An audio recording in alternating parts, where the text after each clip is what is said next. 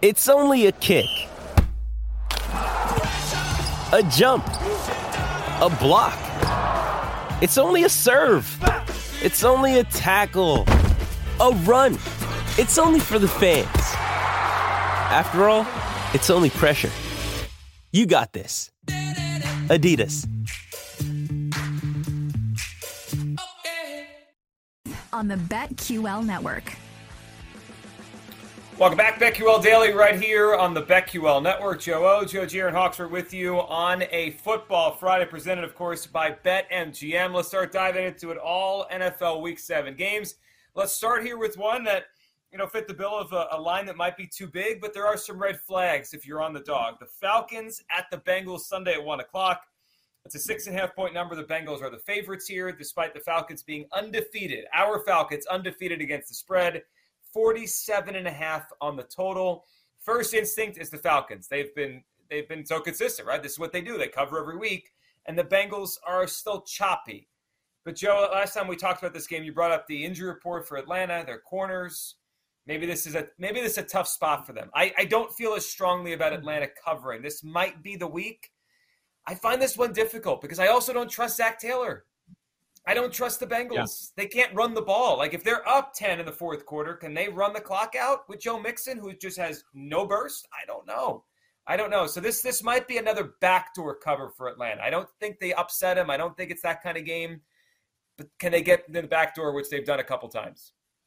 Interesting. It's just sitting there at 6.5. The look ahead was 7. And A.J. Terrell was a concern in the secondary for Atlanta. He practiced in full yesterday. So it doesn't appear that is any longer a question. They're the third team to start 6-0 against the spread, Atlanta is, in the last decade.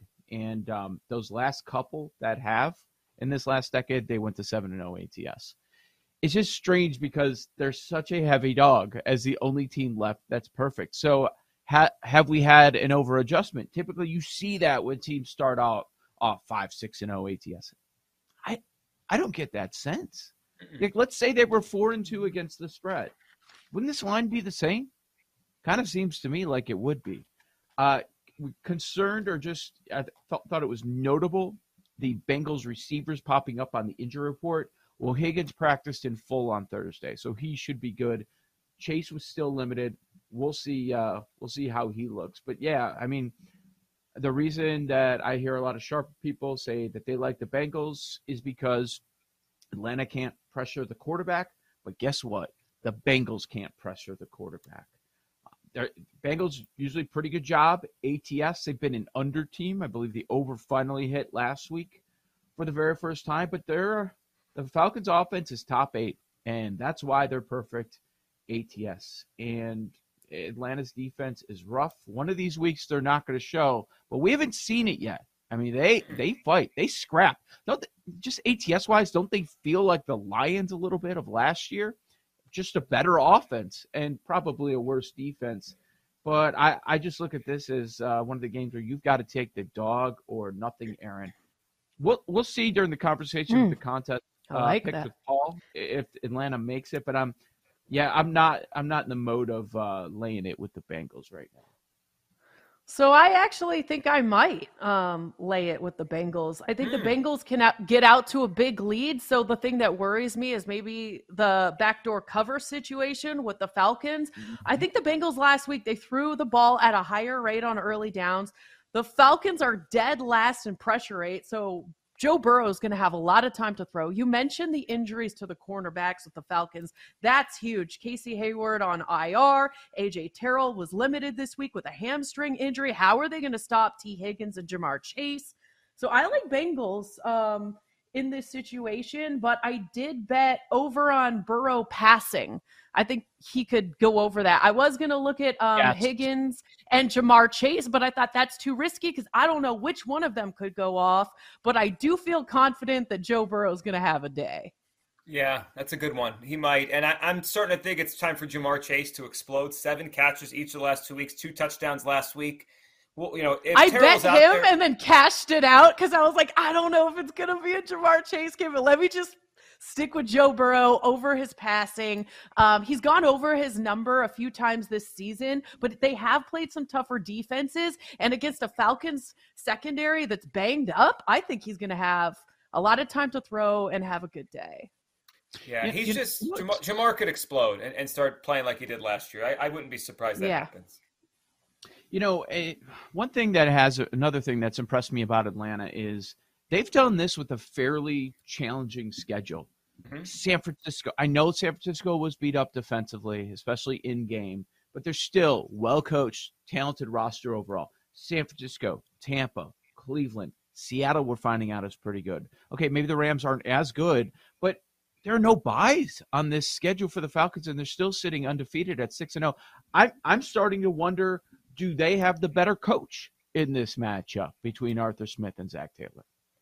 I mean, I don't think that's a crazy thing to say. I mean, look what Arthur Smith's done with nothing. Zach Taylor's been blessed with Joe Burrow. I mean, Marcus Mariota, for all he's done well, he's a very limited quarterback, right? They're not throwing it around. They have to run with him. So, yeah, I think Arthur Smith's done a better job for what he has. All right, let's go to the Lions and the Cowboys. We're sitting at 7 still. Cowboys the favorite back at home after losing to the Eagles. The Lions off the bye, 49 on the total. It's the Dak Prescott return. That's the story of this game. But I also think the Lions are interesting. They think their angle of this game, coming off a bye, off a terrible loss. Are they any better? They're like, did they fix anything during their bye week? Right? This is what good coaching staffs do. They see what they did wrong, and they kind of fix it. And, I mean, the Lions have done everything wrong on defense you could do. They've been the worst defense in the league by almost every metric. Did they fix anything? Because if they did, I don't mean it gets good, but like if they can go from 32 to 20 with their offense, they're going to be in some games the rest of the season. They'll have a chance to be in some games. I don't know about laying 7 with Dak off the thumb injury in his first game, Aaron. It feels like a lot of points to lay with Dak until he shows me he's ready. I'm with you. I mean, how good is that finger going to be? When the Lions are big dogs, I like the Lions. I know Dak is back, so I'm worried about what kind of zip is he going to have on that ball? Is there going to be some rust? Is it going to take him a couple weeks? I really just don't know. You could play this one live because if he does look good or whatever, there could be an opportunity there. I just need to see how he looks because I know he's not Russell Wilson, but last year, Russell Wilson, somewhat similar injury, and it took him a few weeks to get going. So I might consider the over, but one I did play this morning, Goff under passing 249.5. The Cowboys defense, especially their pass defense, is really good. So I think under 249.5, he's gone under that number a lot this season. And against a really good Cowboys defense, I think that's worth a look. It's 249.5. You can find a minus 112 out there. So still some value there. Peaches and cream. I would think that they would lean on the run game, right? Because you have a Lions team that can't stop the run. Dak working his way back, coming off the injury. And the one thing the Cowboys love to do and pretty damn successful at it is run the football. I mean, Pollard is the better running back, even though Zeke gets more work. He's after contact per attempt, Pollard is 5th in the NFL. He's 2nd in the NFL in rushing yards over expectation. So he's having a terrific year. I wonder when they're going to end up passing the torch when he ends up being the number 1 back. It does feel like do or die. Lions lost 3 in a row going into that bye. You come out of the bye and you lose 4 straight. I've mentioned a couple times this week, somebody's got to get fired. Somebody has to get fired from that coaching staff. So, I mean, this is big. The pressure is on. You know that they are working their tail off on this one for 2 weeks preparing for the Cowboys. Strange nugget that I saw from Evan Abrams had this out there. And, it's just one of these things that it's kind of obscure that I never would have guessed. In the last 20 years, the most profitable team off the bye is the Lions of all the teams in the NFL. Typically, they're bad most of those years, but they're getting points. Well, they're getting points this year. They're bad this year. I want the Lions when they're getting 7. I don't want the Lions when they're getting 2.5 or they're in a pick'em scenario. I'm on Ross St. Brown, practice in full. So looks like he's back to being healthy. He's good to go, especially with the extra time to prepare. Now, Swift was limited in yesterday's practice, and that's how you've got to attack this Cowboys defense. You've got to run on run on them to a good degree. And if we're going to come up with something that the Lions do well, they can protect Goff and they could run the football. And if you're going against the Cowboys, if you want a chance at winning, you need to be able to protect your quarterback. You need to be able to run the football. Feels like a couple of things are lining up here. I do like the Lions +7. Yeah, obviously it's a different quarterback and different skill set, but the Eagles, and I'm not saying Hurts and Goff are the same, but the Eagles can protect the quarterback and they can run the football. And they moved it in the first half really well, and they scored 20 points. I would, if I'm taking a side here, I'm on the Lions +7 in this game. Totals of 49. All right, let's go to one that we saw a big line movement this morning after the trade.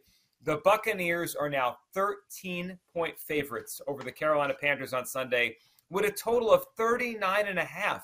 Might be the biggest spread versus total we've seen all season. Like, we've had some 10s, 11s in that 40 range. 13 on a 39.5 total. That is a very big number there. A couple things on Brady and the Bucs. They've lost 4 consecutive games against the spread. It's the first time that's happened to Brady since the 07-08 run when they were gigantic favorites in New England every week. They were, I mean, at one point during that year, they were favorites by 18, 19, 20 points, and they weren't covering some of those games. So it's been a long time since he's had this long of a run without covering. Big number this week. I mean, it feels like everyone will think this is the week, right? They have to bounce back. I don't love this Bucs team, but I mean, how do you think like the Panthers could even be on the field with them this weekend? This feels like their bounce back. Do we know the quarterback? Anybody know the? I think it's PJ Walker. Is it PJ Walker? Because he is trash. Yeah. Steve Wilkes said it's PJ Walker. It's PJ this week. Ugh. I mean, say what you want about that Bucs offense. They still have a really strong defense. They're a better defense than the Rams right now. And the Panthers got into the red zone once last week. Mm-hmm. Once. Would it surprise anybody if they don't get into the red zone this week? This has Panthers with 0 or 3 like written all over it. We know how it's been when opponents score 17 or more against the Panthers. I mean, that's going to continue. The Bucs, even with some of their struggles, they can't run the ball. Brady hasn't been terrible. They're going to put up some points. They're going to score enough to win this game. But, I mean, yeah, this is going to be a 2-touchdown number. What are the Panthers? They feel like they're an arena team at this point with the talent that they have left. And how are the players going to respond after losing their best player and knowing they've got to be talking amongst themselves, who's next? Where am I going to go? What are they going to get from me? Are they really like focused? Are they preparing for the Bucs as much as they should be? I don't know. Brady, this might surprise people, on target percentage, number 1 in the NFL at 82%. Mm-hmm. They've been getting healthier. Julio was limited yesterday after not practicing on Wednesday. You know, Brayton Hicks, it doesn't look like they're going to play. Certainly Brayton, I mean, with how he looked after that blow on the field the other day. But they still have a great defense. I know it's on repeat. This is a spot, man. I don't like laying 2 touchdowns in the league, but I can't argue with that point spread, Aaron. They have lost their last 4 against the spread. Yeah, I know people have kind of been dragging Tom Brady, but I mean, another interesting nugget is he's the 7th highest graded quarterback according to PFF. He's not playing that bad. His offensive line is not helping them, and the Bucs are dead last in EPA per rush. And the craziest thing is they keep running the balls, which is ridiculous. Well, I trust the Bucs more. Yeah, but I don't think I'm going to have a play on this one. This number is crazy now. At -11, I was thinking about being on the Bucs, but unless you force me to, I'm probably just not going to have a play here, to be honest. There's other games that I'm interested in. This could be a stay away. Let me ask you about the props-wise. Fournette, terrible season. They can't run the ball. They've very little success. But we all expect this to be a blowout, right? Yeah. How do they not get Fournette right? His yardage prop is 64.5. You would think that, I mean, it's kind of sets up for a 2-touchdown, maybe, 15, 16 rush game for him. That's a good point. It is. it could be his week to pad those stats a little bit, and they're rushing the ball and finishing it out. One prop I was looking at this game is Chris Godwin is kind of finding his sea legs. He's back. His longest reception, 21.5. Brady's got a fair amount of balls that have been thrown down the field, over 20 yards. I could see that one against a Carolina defense that's okay, but not great. And, Joe, you talked about the Arena League thing on offense. Carolina's dead last, tied for dead last in yards per play. Tampa's top 5 in yards per play allowed. How does Carolina get first downs? How do they stay on the field in this game? And Walker's going to be under pressure. Yeah. Did you see his air yards? It was like negative. Like, what are they going to do? They're in a bad way. I mean, this is like the worst team for them to play at this time. An angry, desperate Bucs team with a good defense. They just lost McCaffrey, so like whatever he was part of the game plan, they got to throw that out the window. It's rough. It is rough. A 13-point number for the Bucs. I like the Godwin prop over 21.5 on the longest reception. We'll continue diving into Week 7 of the NFL. Browns, Ravens, Texans, Raiders. We'll dive in next right here on the BetQL Network.